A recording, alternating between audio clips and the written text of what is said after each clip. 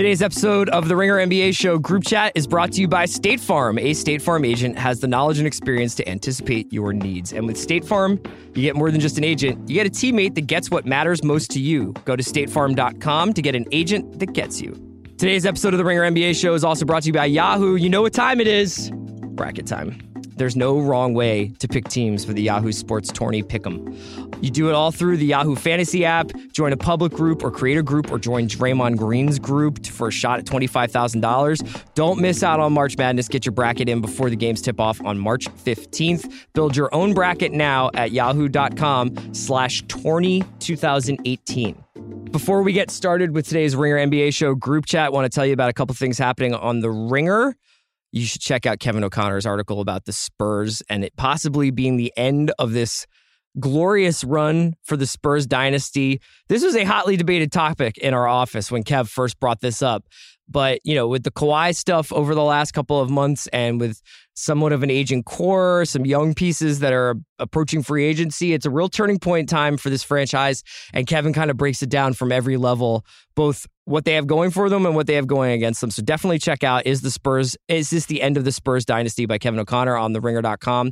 And if you want to keep up on the world of basketball, both pro and college, the Ringer Podcast Network is where you need to be. Ringer NBA Show almost every day of the week. Draft Class, Heat Check, Kevin and Vernon on Tuesdays. Sources Say every other Wednesday, and Group Chat, of course, every Thursday. And then March Madness is here, and so are One Shining Podcast guys, Tate and Titus, pretty much constantly. If they're not on video, they're on the podcasts, and they'll be with you throughout all of the NCAA tournament to keep you up to date on what you need to know and what you need to think about March Madness. So check that out. Now let's get into the Ringer NBA Show Group Chat. Basketball is very good. The Raptors are the best team in the East. Phil Jackson actually saved the Knicks. Markelle Fultz will be an all-star next year. Basketball is very good. Hello and welcome to the Ringer NBA Show. It's Group Chat. I am here with Justin Verrier. Hi there. Haley O'Shaughnessy. Is Louisville winning right now? We still have an Academy Awards hangover. We're just so obsessed with Get Out and Shape of Water. Yeah, I've just been banging out those rom-coms and those middle-tier dramas. That's right. Middle-tier dramas for you, Haley? Are we still talking about the Cavs? You know, we're talking about Louisville now. Middle-tier drama. No, guys, come on. It's NBA season. Tanking season. It's getting ready for the playoffs time, this is always a little bit of a quiet period for the NBA. You know, we were kind of like not quite independent race, although seeding is really interesting right now because you got so many teams that are bunched up between like 3 and 9, 3 and 8. We're going to talk about a couple of those teams that are in that middle tier that we're obsessed with right now. They're not necessarily good, but we're obsessed with them. And we're also going to have Jason Concepcion, who's going to come talk to us about his really awesome James Harden versus Russell Westbrook, the argument is over piece that ran on Wednesday, I believe. But first, let's get to a little bit of the more recent happenings in the NBA. And the Cavs are back. Haley, did you know that? Back? The Cavs are... Back to which Cavs? Well, this is my thing. All new Cavs. A bouncy, happy, athletic Cavs. I still think they shoot too many threes. I'm starting to develop a theory in my mind that people are shooting too many threes. What do you guys think about that? I think that last week you just said how much you hated watching the Rockets. I think you just hate math is what it comes down to. Maybe I think I've seen too many times recently people on fast breaks, teams on fast breaks passing up, making an extra pass for a layup to get like an above the break three. You know? There are a lot of teams that are prioritizing just easier shots and for the added value of a three-pointer these days. I think the math works out, though, that's a better shot. I guess. So we're talking about this in Am I 2018. am I relitigating this? Well, in successive weeks, you've talked about putting guys on the floor and hard fouls, and now you're talking about not taking threes. So. I have. Am I getting old in front of you guys' eyes? Kind of. Oh, my God. No, I want to talk a little about the Cavs who were they looked really bouncy last night. They beat the Nuggets 113-108. LeBron, incredible LeBron game. He's out of the MVP discussion, right? We're not. It's probably just too much Harden. They're probably just not going to win enough. And unlike Anthony Davis, even though the Pelicans have about the same amount of wins, he obviously has the late momentum going for him. He had 39, 10, and 8 last night, scored the last 9 points. Larry Nance Jr. is kind of negating the need for Tristan Thompson to be there. And I was reading on Reddit today, there was some interesting stuff about how basically after all of this, after Kyrie leaving, after IT for only a little while, after only a little of Kevin Love this season, that the Cavs numbers have kind of leveled out to where they should be and where they were last year. And that, the big thing is that at this time last year, it was basically since the trade, the 10 games or whatever that they've had, all these guys, that the metrics pretty much are around where they should be, more or less, for Cavs basketball. LeBron last night told Cassie Hubbard that he thinks he's playing like he's at an all-time high in terms of how he's feeling. That's amazing. Yeah. Great reference for his own play. Well, she did ask him. I mean, it's not like he was just like, I want to weigh in on the Black Panther soundtrack, but first let me talk about where I feel like I am in terms of how I'm playing. That's his entire Instagram, though. So we know that. You guys both watched this game last night. What did you see from the Cavs that you liked, and is there anything you saw that you didn't like? It's funny that you already said bouncy twice, because that was the first word that came to my mind when I knew that we were going to be talking about Nance. He's so much more energetic by himself than like anything we saw in the Cavs all season. Yeah. It is so much fun to see LeBron with young guys. I don't know why it wasn't a bigger push for that before. I think because LeBron does not like playing with young guys generally. Yeah, but I would argue, well, generally maybe, but this team he definitely does. He's so happy every time like he dishes it inside and like Nance puts it up for a huge dunk. He's so happy every time Jordan Clarkson does anything. Like he's his biggest fan. Like they're all LeBron darlings now. And he's like, I just feel like he's really playing like he's happy again, which, is good. If you're LeBron James and it's you weird. Can do whatever you want. It's gone from peers to proteges. Yeah. Yeah. It's gone from like all my friends to all these guys who probably grew up watching me. Yeah. And we know that he loves that. I don't think it was calling Kyrie like my son. You know what I mean? Whereas these guys are like, yeah, I'm literally probably old enough. And Kyrie's like, parenthood is just a construct, man. Peers to proteges. That was beautiful. Thanks. Right at the top. Melanda Minsk over here. Yeah, I think we talked about it right when the trade went down. Like Nance just makes so much sense as a 5 next to LeBron in today's day and age, just because he's so athletic. He's a rim runner, and you could see that they're able to do more defensively when he's out there. So they have been bouncy, if that's the word of the day. Sure. I'm still a little concerned. I think we're going through almost like condensed cycles of panic. It's 2-2-2-2. Yeah. And I was looking up just like who they've beat since the All-Star break. They've only won 4 games. The first 3 teams that they beat are combined 2-20 after the break, and Denver's 4-4. So I'm still waiting for them to beat a team of worth. Yeah. To really make me see like that they can compete on a level of the Toronto Raptors, let's say. Yeah. But, there are signs. There are signs that they can't put it together because of some of the guys that they got. I think all my excitement that I was just talking about, and maybe Chris for you too, is not that I'm like, oh, now they can get back to where they should be, like 1 seed. They'll make it to the finals for sure. I think my excitement is just relative because I kind of saw like all year Tristan Thompson wasn't really the rim protector he was in a couple seasons before. And, it was like confusing that Kevin Love was making more sense because... Not that it's confusing because he can't stretch a 4, and that's great, but like he can't play defense. So where are we going with this when it comes time for the playoffs and someone has to play defense in the front court? It was a catastrophically It was so bad. And then when IT came back and we were like, this is the height. This is what we've been waiting for at the point guard position among all these old guys who like play like 12 minutes each. Yeah. So I think relatively I'm like, great. Right. Now you guys might be able to do something. They're watchable again, which is a huge step. I think before when they would lose, it was because they were getting their doors absolutely blown off by the opposing offense. And now it seems to be more like if the shots are falling, if they're hitting their threes, they're probably going to win. And if they're not, it's up to LeBron to completely create a win. I think the biggest surprise is just that Larry Nance seems to be the best move Kobe Altman's made in his entire stint, which is only a year now, but it has seen a lot of like high usage from Kobe Altman. I wonder how the Brooklyn pick will play out.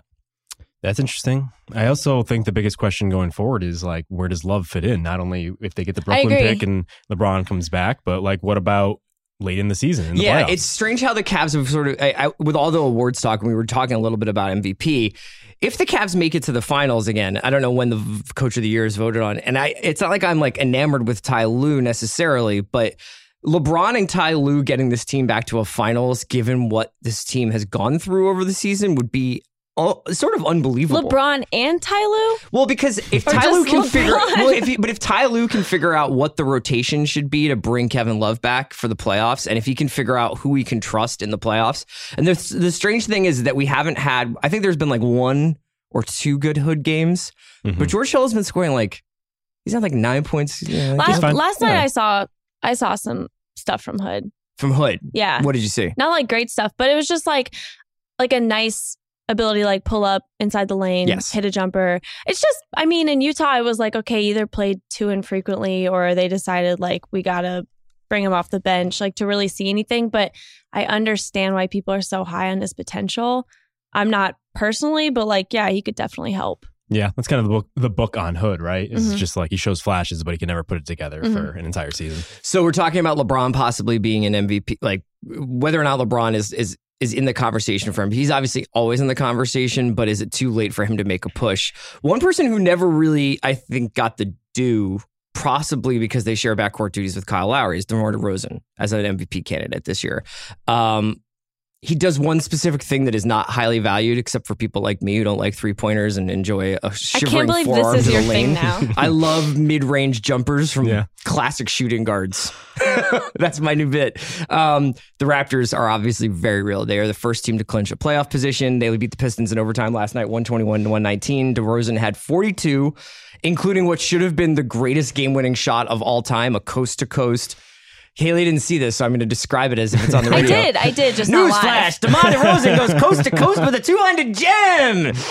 But the Pistons took it to overtime. This is kind of sad because it was sort of Blake's season in a nutshell. Blake played really well last night and had he had 2 game-tying shots to keep the game going, and it didn't matter. Fred VanVleet came through with that corner 3.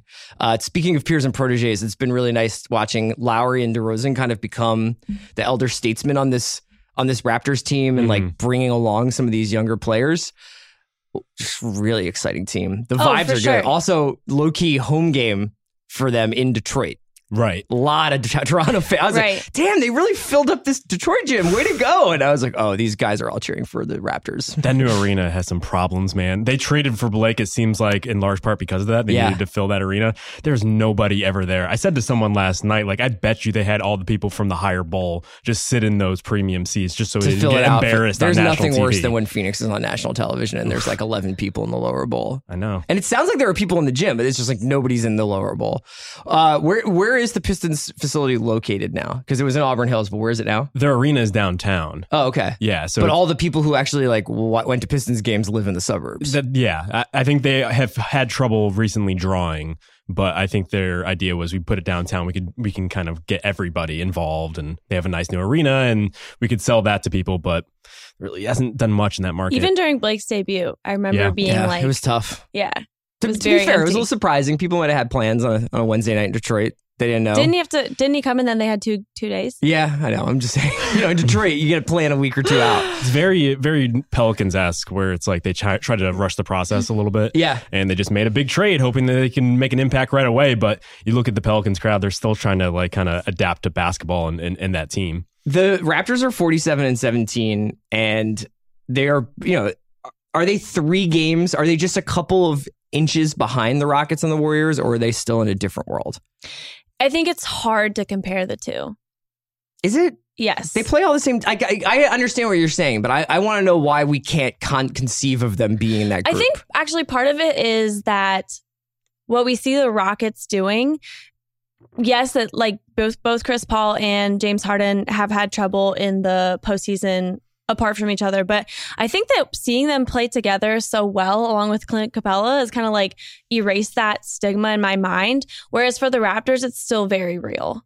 And that's actually something that I'm hoping goes away for both of them because they have played so well. Yeah. Better season. Defense than both the Rockets and the Warriors. Oh, absolutely. Right? Yeah. It really just comes back to we've seen some stuff. Not to really evoke Game of Thrones on you now when you're in your off season, but it's a classic Game of Thrones line. We've seen some stuff. I was going to get there. Tyrion. I was setting up. We were looking to their eyes, Chris. I was building dramatic tension. I'm sorry, Jon Snow. I've seen some stuff. Seriously, I've seen some stuff. I've got a glimpse into the next season's script. Okay. But no, they have a great point differential, but it looks like their team overall is just built for regular season success. When we look at the Warriors and the Rockets specifically, and even the Cavs, and we say, hey, they have the top tier stars, and we know that's what matters in the playoffs. Like, we spend so long in the regular season. It's like, what, 6 months, let's say? And it's just kind of a different game in the postseason. And I'm at the point now where it's like, that's why I'm probably so down on the Raptors. Is I know that it's going to be different enough to where like they have to prove that in that setting. Why do you say that? You think that they're too dependent on their bench? Yeah, there's a lot of that, and I don't think their superstars are as good as other superstars. Not to be like super reductive, but to a certain extent, like the NBA does come down to your best players. Yeah, and then especially in a 7-game series, you'll see that kind of thing. The margins is playoff Lowry here, or is it regular season Lowry? I think I would almost argue it's more DeMar. I think we need to see like DeMar do that. I just feel like I've seen something different from him. Not only the killer instinct to do something like he did last night, which I think. He used to be like this volume mid-range scorer who would dominate the ball. And now I just feel like he has taken it. I actually do think he's taken the leap. I do. And I do think that seeing something like that last night of him going coast to coast and yamming on Tolliver is, it's like a fun moment and it's a fun video, but it's also like, oh, like you're not going to let them lose. Like if you feel like you need to get down the court in 4.5 seconds and jam it like to win this game, like you're going to do that. And I'm really impressed with them.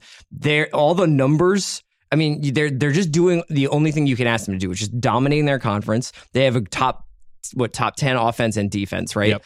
And they're playing at the same level that the Rockets and Warriors are. They're just not getting any of the respect. I completely understand the prove it to me in the spring idea.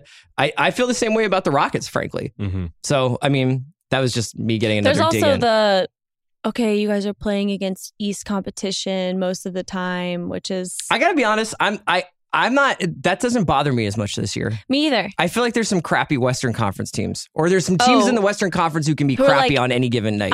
I'm trying to be crappy. Yeah. Like you got to see Embiid, you got to see Giannis, you got to see whatever Wizards team you happen to see that night. And the Pacers are no pushovers. Like I don't feel like the East is as like much of a doormat conference as it is last year. And I think that there are some teams in the Western Conference where I'm like, any given night, you guys could suck. Right. I think one of the interesting questions is like, what do we want from the finals? Like, who do we want as just from a fan's perspective to represent the East? Is it better for a team like the Raptors, who's new and fresh and like has something to prove against someone like the Rockets or the Warriors, or do we want to see another LeBron And if it's finals? Raptors Houston, does LA get to claim it because of like DeMar going to USC, Paul playing for the Clippers, Harden coming from California? Is that like an LA finals all of a sudden? Yeah, absolutely. I think the Raptors would be fun. Yeah, I think in a weird way that's what I really want for the NBA finals this year is something new. Well, just like the consequences and the meaning of that finals would be so huge.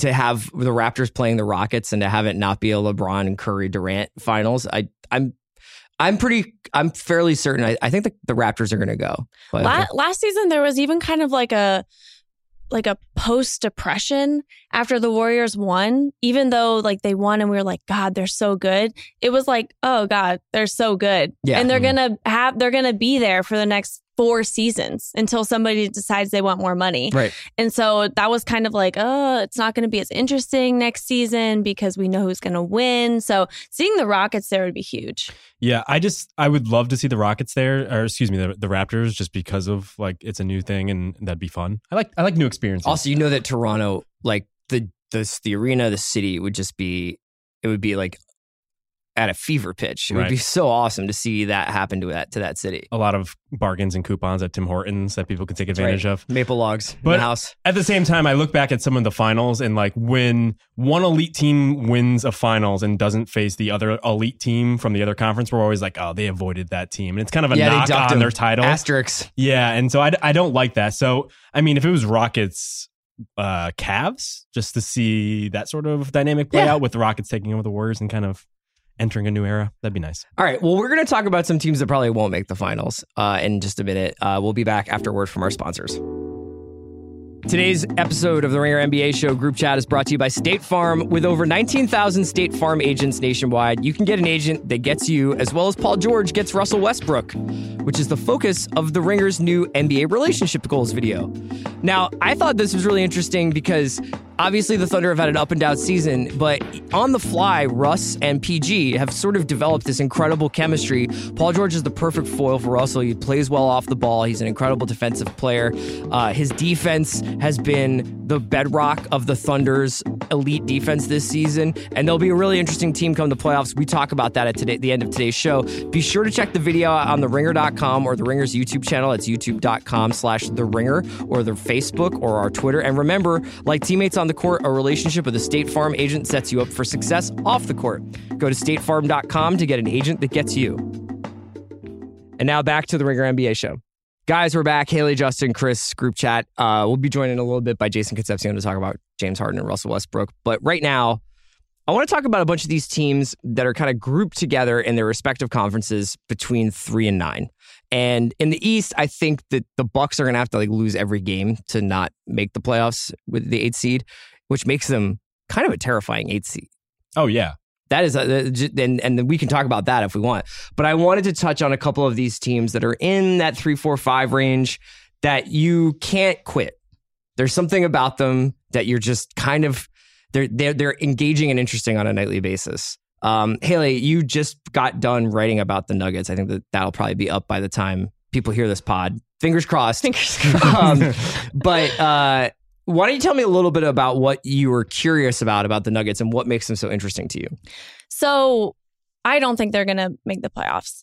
Even though Danny Chow pointed out to me that the rest of their schedule is relatively easy, they should have, opportunities to get there.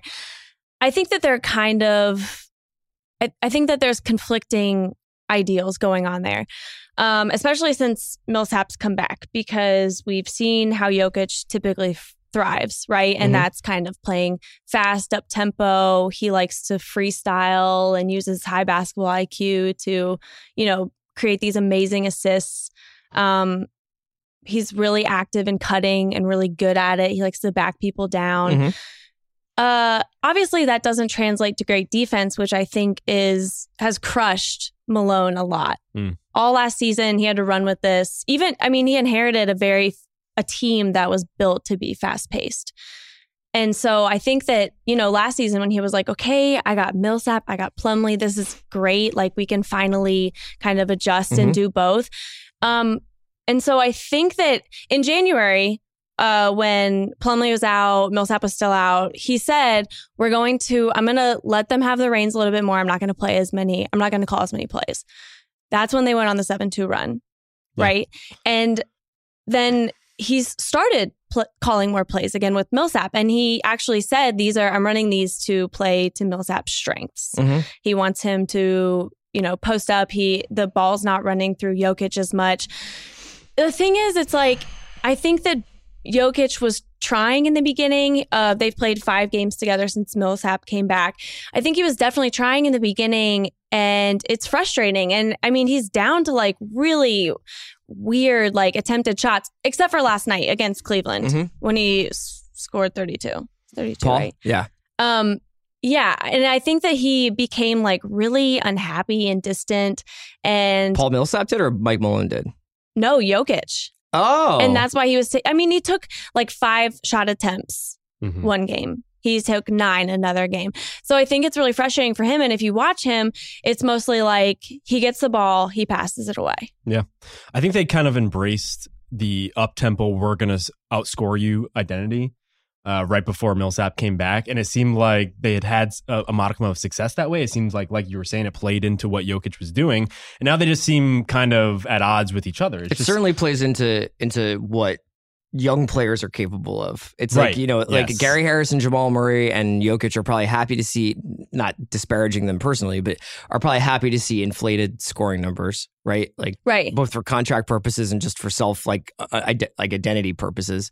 And young teams typically, Ryan Russell was just talking about this the other day about the Sixers, but young teams just don't know how to play defense. Yeah. The bad defensive teams in this league tend to be younger. They tend to be the teams like the Kings. They tend to be teams like the Magic. Even no matter who's coaching them, whether it's Jaeger or Vogel or Mike Wolves Malone. And Tibbs last year. Yeah, exactly. These guys, it takes a while to learn NBA defensive concepts, to understand some of the more complicated ideas about help and weak side stuff and everything else. And, you can have Sam Van Gundy screaming, form a fucking wall all you want, but it doesn't necessarily mean you're going to do it. And you're right. Now they've got this more of a rigid half court situation going. Jokic might be the first unicorn that I think needs another unicorn. You know, with all these other guys, and we're going to talk about the Pelicans in a second, you're like, this is going to happen. Like this will, if he stays healthy and they get the right pieces around him, this will happen. This guy will be like an all NBA player. Jokic is the one who I'm like, you're really cool, but I don't know whether you can be the best player on a team. Sure. Well, part of it is he's only playing half of the court. Yeah. Like all these other unicorns, they have the ability to be defensive stoppers. They're kind of potentially anchors for those defense. Towns, AD, Giannis. You said potential, right? Yes, potentially. All right. Yeah. I was like, not Towns, but the other two for sure are definitely up there. But with Jokic, he's deadlifting somewhere. Yeah. Jokic might be always the worst defender on your team, and you really have to overcome that, which is why Millsap raises their ceiling. But now they're kind of adjusting to that, where they had something that worked versus something that could work better, but isn't right now. Yeah, Jokic could be like upgraded Kevin Love. Like he's got passing instincts that are essentially like, you know, unparalleled to me. I mean, even Sabonis wasn't even this good as a passer, I don't think, in terms of like just his court vision. Mm-hmm. Are you right? Which Sabonis? Devanis, I have not spent that much time with the tapes, you know. But yeah, I think that he needs something else going on. And yeah, his defense is also just like, who knows what it would be if he was really committed. But he is so not committed. You know, he stands in the middle. He'll like walk over. It's like his arms go up after somebody already passed it. It's just like so rough to watch. And I'm sure for Malone, it's like very frustrating. Yeah, you think because he's big, he's going to be a rim protector, but he's really like slow laterally. I don't know if he has much of a vertical leap. Yeah. I don't know if he has great instincts on that end. So you're really going to have to overcome that. And if like you're built around a Jokic, Jamal Murray team. Gary Harris team. Yeah, but Murray specifically, not that great of a defender. This is the interesting question too, is like you watch the Raptors over the last 5 years. They've obviously taken a huge leap forward this season by sticking with a certain core and tinkering around. I mean, even Valanciunas is part of that core that they've had in place for a long time. If you're the Nuggets, do you have the patience, and is this team exciting enough, and is Mike Malone a good enough coach where you're like, I think we can just grow with Jokic, Harris, and Murray, and we'll have a Millsap type figure who are bringing in a good veteran every year, and maybe finally they can get some bench turnover where they've had guys like Fareed and Chandler on that team for years and not done anything with them, when I think they've probably all gone past their sell-by date. Mm-hmm. It's just an interesting experiment. Another team that is pretty experimental at this point is the red hot New Orleans Pelicans. Hey now, Justin's wearing a King Baby Cake t-shirt, but I'm the big bird. I went and saw the Pelicans play the Clippers live this week, and not to be smokes weed once guy, but holy shit, Anthony Davis. Yeah, pretty good. I've never seen him live. Oh. And I was fucking impressed. Yeah, I feel like such like the wet blanket in the Slack chats, because I was like, oh yeah, I've seen this already. I know. I mean, you were on the beat for a while with that. Some of his first 2 seasons. The past 2 seasons. The past 2 seasons. Yeah. So I didn't know that he was probably the best shooting guard on the floor against the Clippers. Yeah. On the entire court, he was. And the thing that's really cool about him is it's not like somebody let the big guy dribble. Like he got like low to the ground and was like actually like looking at angles and his stroke. I think he could probably just take 10 threes a game and make half of them, maybe. Yeah, he's not as comfortable with it as like you'd expect, but his shot is perfect for it. Nice shot. And you're just kind of like, well, nobody could ever get a hand up. No. So like, why not maybe just do that all game? Yeah. This is now this wildly funky team. Bill tweeted something today that suggested there was a Ewing theory involved with Cousins, I think. They've basically not, I don't think they've lost since Boogie went out, have they? I think they've lost, but they haven't lost since the break. Yeah, they're 12-5 since Boogie went down. So that's right. I don't think it's 100% Ewing theory, though. I think it's that Anthony Davis is like, you know what? I'm fucking doing this. They're just going to him more. It's that, and it's maybe this is the offense Gentry always should have been running. This is my favorite take. You do it. It's your take. No. I feel like because I feel like it's like I've showed up and it's like you've been watching a band for 20 years and I'm like, this band is awesome. Here's what they do. You can still appreciate the solos. Okay, just go ahead. All right. No, I think for the longest time, they had to make the DeMarcus Cousins trade. It made too much sense. It also saved a lot of their jobs potentially. Yeah. It raises their ceiling to another level because in today's NBA, there's just no one that can combat the AD boogie sort of dynamic.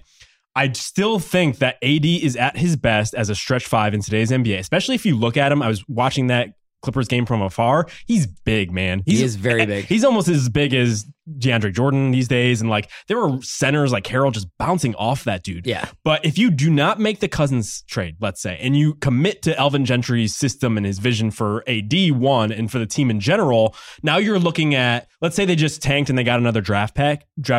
You're looking at, let's say, Lonzo Ball. You're looking at Drew Holiday, a wing, Anthony Davis, and Mirotic. And you still have Buddy, and you still have Tariq Evans. Well, you had to bring him back probably on the same minimum contract that he's on now. He could run that second unit. I even tweeted about this, that game. I think if they had a guy like him in that game, he makes perfect sense for that second unit. They had such a wild, like there were some wild lineups out there. It was like Diallo, Mirotic, Rondo. I was like, this is like the Village of the Damned. I can't believe what I'm watching. And when they stuck around when AD wasn't on the court, and when AD was on the court, they just blew the doors off. That being said, there was definitely a moment where I like, oh no, he just tore his abductor muscle. And that was during the Clippers game. And then last night he went down really hard on his ankle against the Kings. X-rays were negative. If it's a high ankle sprain, I think they are like 99% to make the playoffs according to 538 or something like that. I mean, like they're high up there. It's high up there, so I guess they could almost. I don't think they could lose out, but they could suffer for a couple of weeks. I think that the Davis thing is always going to be, can he stay on the floor? You know, and even when he has a season like he's having now, you're just always afraid. And what's wild is that like I feel like he actually could do more. I was watching him like against the Clippers. I was like, he could block any shot he could get to, and he just like would watch a guy come off of like a screen on the elbow, and you could see him sort of tracking him like a panther. Like he was like, I got you. Like you're just not going to score. Harrell, I mean, like, and Harrell had like a career night, and it was still like Anthony Davis could do anything he wanted against him. What team could he do more in your opinion? If he goes to Boston, I will quit participating in the NBA conversation. I will not watch any more NBA games, because that would be, for me personally, as a Philadelphian, it would suck. Mm-hmm. It would also be like a direct move against Embiid. Mm-hmm. And although Embiid, AD for the next 5 years, if either of those guys could stay healthy, that would be like going back to like true center basketball that I really love. You know, yeah. I would love to see AD. I love 7-footers banging down low. I was gonna let that one go. I mean, as a basketball fan, I can't wait until AD plays with like just 4 other amazing teammates. Yes. Just he's gonna go to another level, and like we're already talking about this guy as a Hall of Famer based on his production thus far. Yeah. Like you project him out, he's just on the same line as like Shaq and some of these other guys. It's insane. But get him with like Kyrie Irving and Jason Tatum and Jaylen Brown, and holy shit, this dude is going to be amazing. Speaking of the Sixers, why don't you tell me a little bit about why you can't quit the Sixers? I just think they have what a lot of the other teams that we're talking about in this middle tier don't. They just have an identity, one, and they have the type of elite talent, young talent that's still kind of growing into themselves and playing around each other's, and it's really starting to come to fruition. We're starting to see, like, we put something in Slack the other day. I forgot who tweeted it out, but a lot of the projection systems, advanced metrics, are projecting the Sixers as the 3 seed in the Eastern Conference.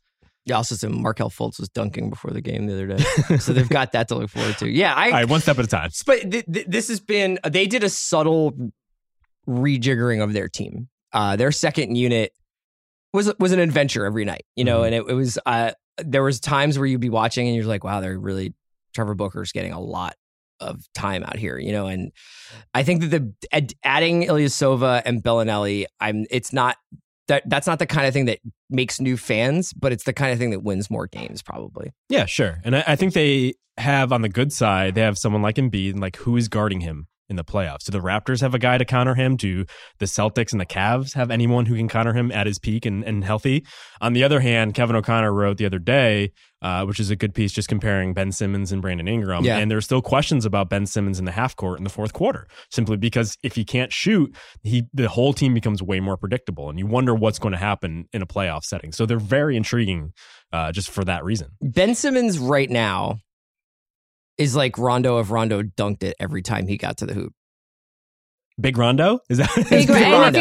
It's that same thing where you're like, you have a wide open shot, you have a wide open shot, you have a wide open shot. And then Rondo goes under the hoop and does like a crazy pass to like skip pass to the other side of the court. Ben Simmons just dunks it. And so that will be interesting to see what happens if teams actually start shutting off those lanes or contesting his shots a little bit more at the rim.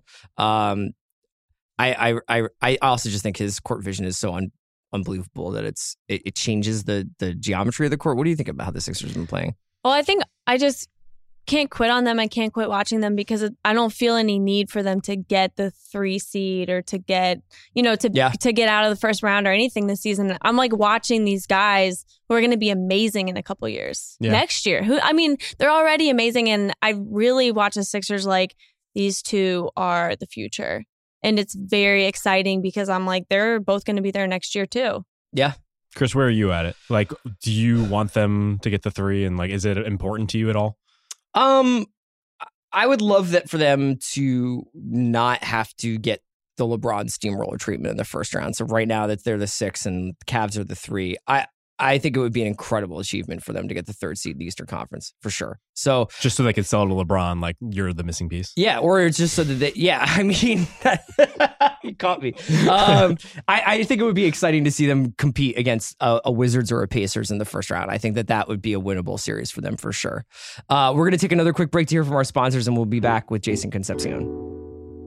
Today's episode of the Ringer NBA Show is also brought to you by Belvedere, produced in one of the world's longest-running distilleries. Belvedere Vodka is the world's finest all-natural vodka. Crafted by a collective of master distillers, Belvedere is made with non-GMO Polish rye, pure water, and no additives. Recognized for quality, Belvedere was named the ISC World Vodka Producer of the Year in 2015, 16, and 17. Belvedere's unparalleled quality is reminiscent of the King, a.k.a. LeBron James' recent run, where he has made the NBA Finals an astounding 7 consecutive times from 2011 to 2017, including 3 NBA Finals MVP awards. LeBron, whether with the Heat or the Cavs, always plays basketball with the utmost quality, just like Belvedere Vodka. Enjoy a delicious cocktail with Belvedere Vodka, and remember to always drink responsibly. Today's episode of the Ringer NBA Show is also brought to you by Hotel Tonight.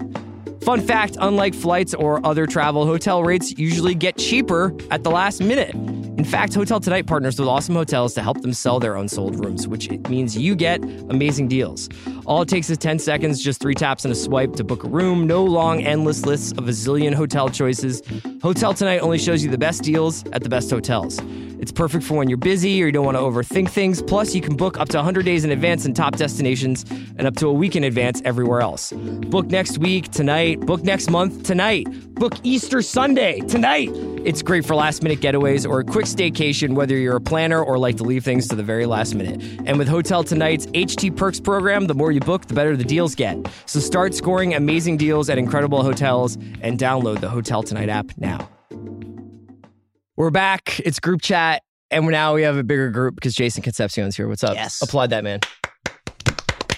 Thank you. Applaud him because he wrote a banger column this week. I appreciate that. Jason wrote about Russ-vs Harden, which is an argument that has torn the Ringer apart for so long. Now I feel like there's nobody else on my team, except for like maybe Gallagher. About just like where I still defend Russ. I'm here. Okay, thank you. You're not very vocal about it. I know. I take a lot of slings and arrows in Slack channels. What's the argument? Let's distill it down. Because I need Sean Fantasy to like me, just to be clear. Well, you really don't. Yeah, you don't. I got you. Don't worry about it. I think defining the argument is important, I think, because to me, my position is the debate is not a debate anymore. Harden is better than Russ, right? I think even Russ fans are like, yes, I agree with that. In the sense that if you define better as easier to build a team around, has a game more predicated to the way the league is trending, right? And makes guys better in a fashion that is commensurate with winning. The third one is the most important. If you want to win basketball games, James Harden is your guy. Yeah, that's what I'm. But now, how about if you want to feel good about watching basketball? Yes, though, you're all about the experience. That's another thing. If you define it as that, that's fine. Like I love Russ. I love watching Russ. Do I think that he's the guy that you go to the championship with? Maybe. I think it's harder to assemble that team than it is around James Harden. I don't think there's anything romantic about watching Russ fail. That's not what this is about. Right. And I actually think that up until Kevin Durant left, that wasn't really a consideration. Yeah. It wasn't like he didn't fail very often. He went to a conference, he went to an NBA finals, they went to the conference finals. They were basically a Klay Thompson hot streak away from beating one of the great all-time NBA teams in the conference finals. I adored their, like, the Kev and Russ friction because I thought it was so nakedly, like, psychological. When you watched it, you were just like, oh, who's going to... These two great players who obviously like each other, but are obviously bad for each other. What's going to happen here? And well, it's not like Kevin Durant wasn't bad for Russell Westbrook. I think Russell Westbrook was, it didn't make Kevin as efficient as he could be. Yeah. And you look at the talent they assembled, they have 3 MVP candidates, 3 guys that will probably ultimately win MVPs on that team, and Serge Ibaka and Thabo Sefolosha, but whatever. Yeah. And Nick Collison. But the fact that they only went to one finals is disappointing, especially when you look at what Kevin Durant has done outside of Russ and what other guys are doing outside of Russ now. Jason brought it up in his piece. Like, look at Oladipo, look at Enes Kanter, just eating in New York. Like, there's something to be said about that. Yeah. Oladipo's personal style really requires him to have the ball a lot more than he ever would with Russ. Yeah, a lot more than he ever would with a couple other point guards too. Well, that was the hope with Paul George. I don't know if we can necessarily put an asterisk on this season just because Roberson ruptured his patella. You know, I mean, like I think that they were on a hot streak there. Yes. They were the elite defensive team. They were, and they had a certain big game attitude that was very terrifying, I think, for some of the bigger teams. I think that defensive intensity that you're talking about, and they would lose to the Wolves. They would lose to the Kings here and there, but like they beat the Warriors a couple times they played them. They beat the Rockets. We always used to talk about this during the Thunder debate of late 2017. Their identity was on defense. Yeah. And Russ didn't contribute to that. He was actually the worst defender on the floor for them a lot of the times. It's very Derrick Rose-esque, where it's like, now that we value both sides of the court equally, or at least close to that, you have to factor in that he's not a big part of the best part of them. For me, it's like, it's about margins. You know, no one's saying Russ is bad, which I think is like the what people who are critical of like the pro Harden stance would say, especially on Twitter, where people are normal. It's like, you know, the way Russ plays will win you games. Will they win you all the games you need to win? Not all the time. You know, it's like, it comes down to at times that final shot, passing to KD when he, you know, instead of passing to KD, he takes a pull-up 3, you know, like early in the clock. Those decisions lose you playoff games in the long run. What was the stat that you screenshotted, or that you had a tweet in there? It was a screenshot. It was something like when Russ shoots over 17 field goal attempts, they're like sub 500 team, and when he shoots less, they're like 12-1 or something. And that's sort of this is the problem, is that I don't think anybody, even somebody like Sean, who doesn't like, you know, who really laid out his argument last year and against Russ, this post he wrote for the site, that it's more about what he does to the players around him. Yeah, that's the thing. And that he's sort of doomed to be this great player on a 500 team rather than the leader of a team that's going to the finals, right? Yeah, I also thought what you said was interesting. And I think that it's a product of last season and a little bit the season before. They're just all of a sudden extremely pitted against each other. And so much so that you can't just admit that both of them are good. It's like, no, this one's superior. And you have to make that choice because of how much, especially last year, Russ won the MVP. A lot of people thought Harden, but even before that, during the season, it's like, you can't just say like, no, Russ is still very good at basketball. You have to say like, Russ is not as good as Harden. They're interlinked in a way that like Curry and Russ aren't, you know, because they were all on the same team, and it's hard to escape the seemingly more obvious every day that Presti had 3 MVP level players and kept the worst one. Yeah. Worst. You know, I mean, he's still very good. But like, here's the counter to that. Yeah. Is there a way in which maybe the Thunder never evolved past the obvious athleticism that team is constructed around, and that Harden and Durant have both gone to teams that have seemingly unlocked a next level of basketball? I mean, one plays for Mike D'Antoni, one plays for Steve Kerr, both of whom share a lot of the same offensive like philosophies. They have general managers who are seeing things in a different way. Presti's really good with what he has, but there is a degree to which he's almost like Billy Beane. Like he can't really attract a free agent to Oklahoma City. And I don't even know if he has in the past, because I mean, there was that whole thing when Durant, one of the reasons why Durant was also like, I kind of have to leave Oklahoma is because like, what was it? Pau Gasol wouldn't even consider coming to Oklahoma. And it's like, that was Pau Gasol. He wanted to go to the theaters in Chicago. Yeah, he was like I'd rather go lose in Chicago and live in Chicago than win in Oklahoma. I mean, same. Is it? Yeah. Oklahoma Chicago versus Oklahoma. Wow. I mean, I'm sorry. Like, Powell also has chips, so it's like, Yeah, he's got rings, so he's like, yeah. Right. Hilly O'Shaughnessy, friend of the Midwesterners. Well. Just tearing them down. Well, it's not necessarily tearing them down. It's just like Chicago is very appealing. Not that Oklahoma doesn't have. I thought you were like Oklahoma things. City is as nice as Chicago. Yeah, that's what I thought you were going for. Oh, no. No. I mean, I think you make a good point about just the environment and the fact that they've almost gravitated coaching wise toward task managers and like the type of college coach, like the Nick Saban of NBA coaches. On the other hand, what coach in the world is telling Russ to play differently? If you have Russ and your team is built around him, who's saying like, no, ISO ball isn't the way to do it? Who has the juice to do that? Yeah, you need to pass it to Thabo Sefolosha. So that's what I wonder, is if Russ plays for Pop, if Russ plays for Stevens, if Russ plays for Spoelstra, we're not so far removed from when we used to imagine Russ on another team. I'm wondering what the sliding doors, like what it would have looked like if he had ever played in a different system. He is Oklahoma City now. It does kind of remind me of what happened with Iverson after the finals years, where it was like they just brought in a cavalcade of Larry Hughes type guys to pair with him, and it never worked out. And so you sort of wonder now. Back then, in the early 2000s, you were just kind of like, guys got signed to like 6-7 year contracts. Right. They never went anywhere. For Oklahoma City, and we've talked about this a lot, and maybe it's a broken record at this point, but a lot of these smaller market teams are going to have to consider selling high on their stars to do these kinds of rebuilds. And one thing that we've seen from Presti is a certain amount of aggression and a certain amount of risk taking. And I wonder whether or not if Paul George leaves and they're stuck with Carmelo, Steven Adams and Russ, and you can't really do a whole lot with that. Like, what do you do?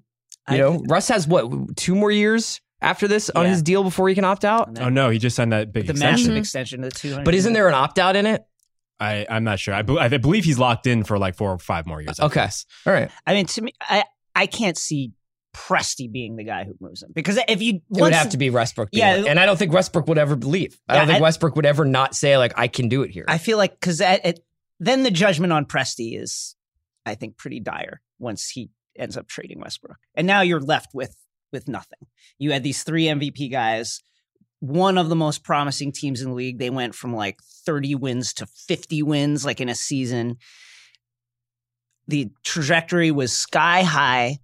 And then you are left with like nothing. They're so influential. There is such an influential team. When you think about all the other teams around who are like, well, we could try and do what the Thunder did. We can get Giannis and 2 other guys who we can pair with him that we draft and we control and we can get on manageable contracts. I mean, he hit 3 home runs and a triple in consecutive drafts. Yeah, it's amazing. KD, Westbrook, Harden, Ibaka. It was just like boom, boom, boom, boom, boom. And then Adams later on, who's very good. Yeah. I mean, that's and then dream. Basketball changed too drastically for them to adjust. Yeah. One of the interesting things I think about Harden in this year is that he's better.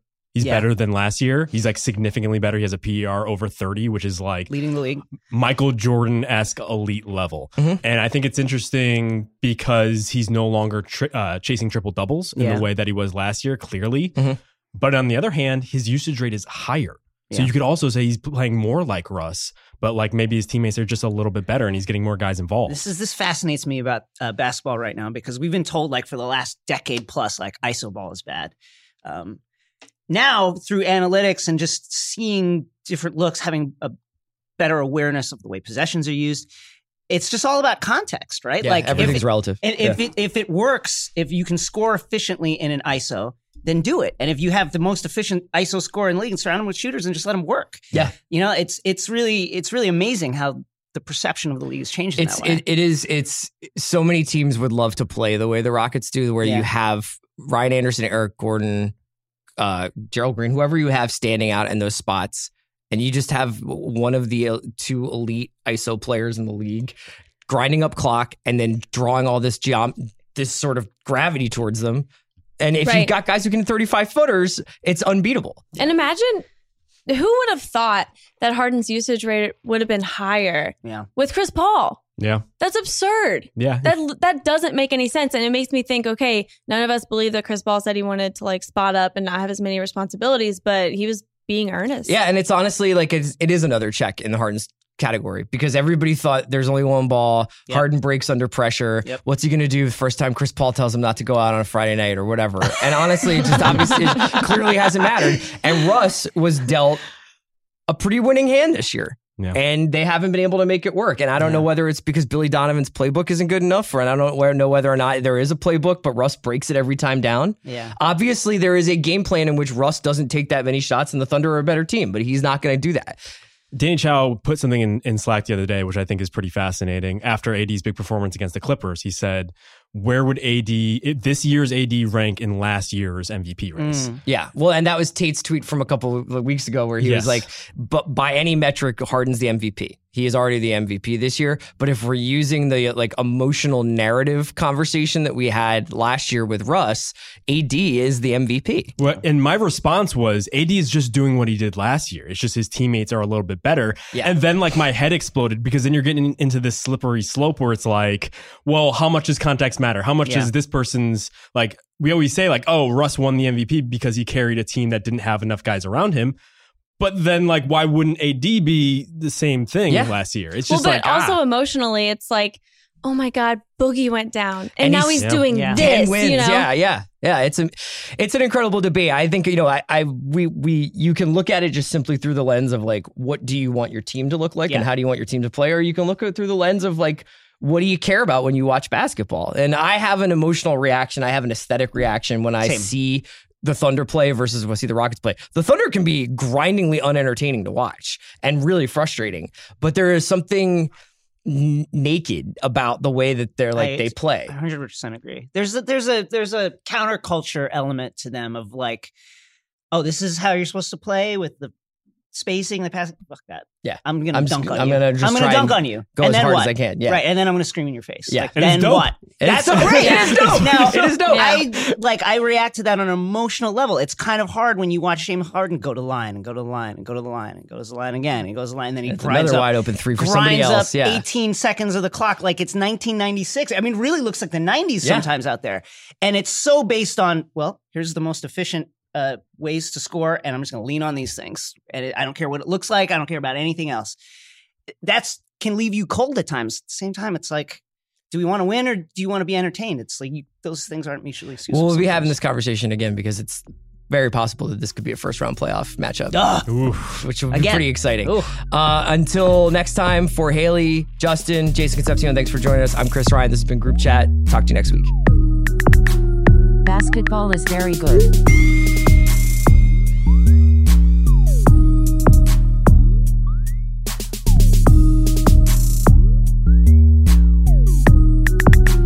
Basketball is very good.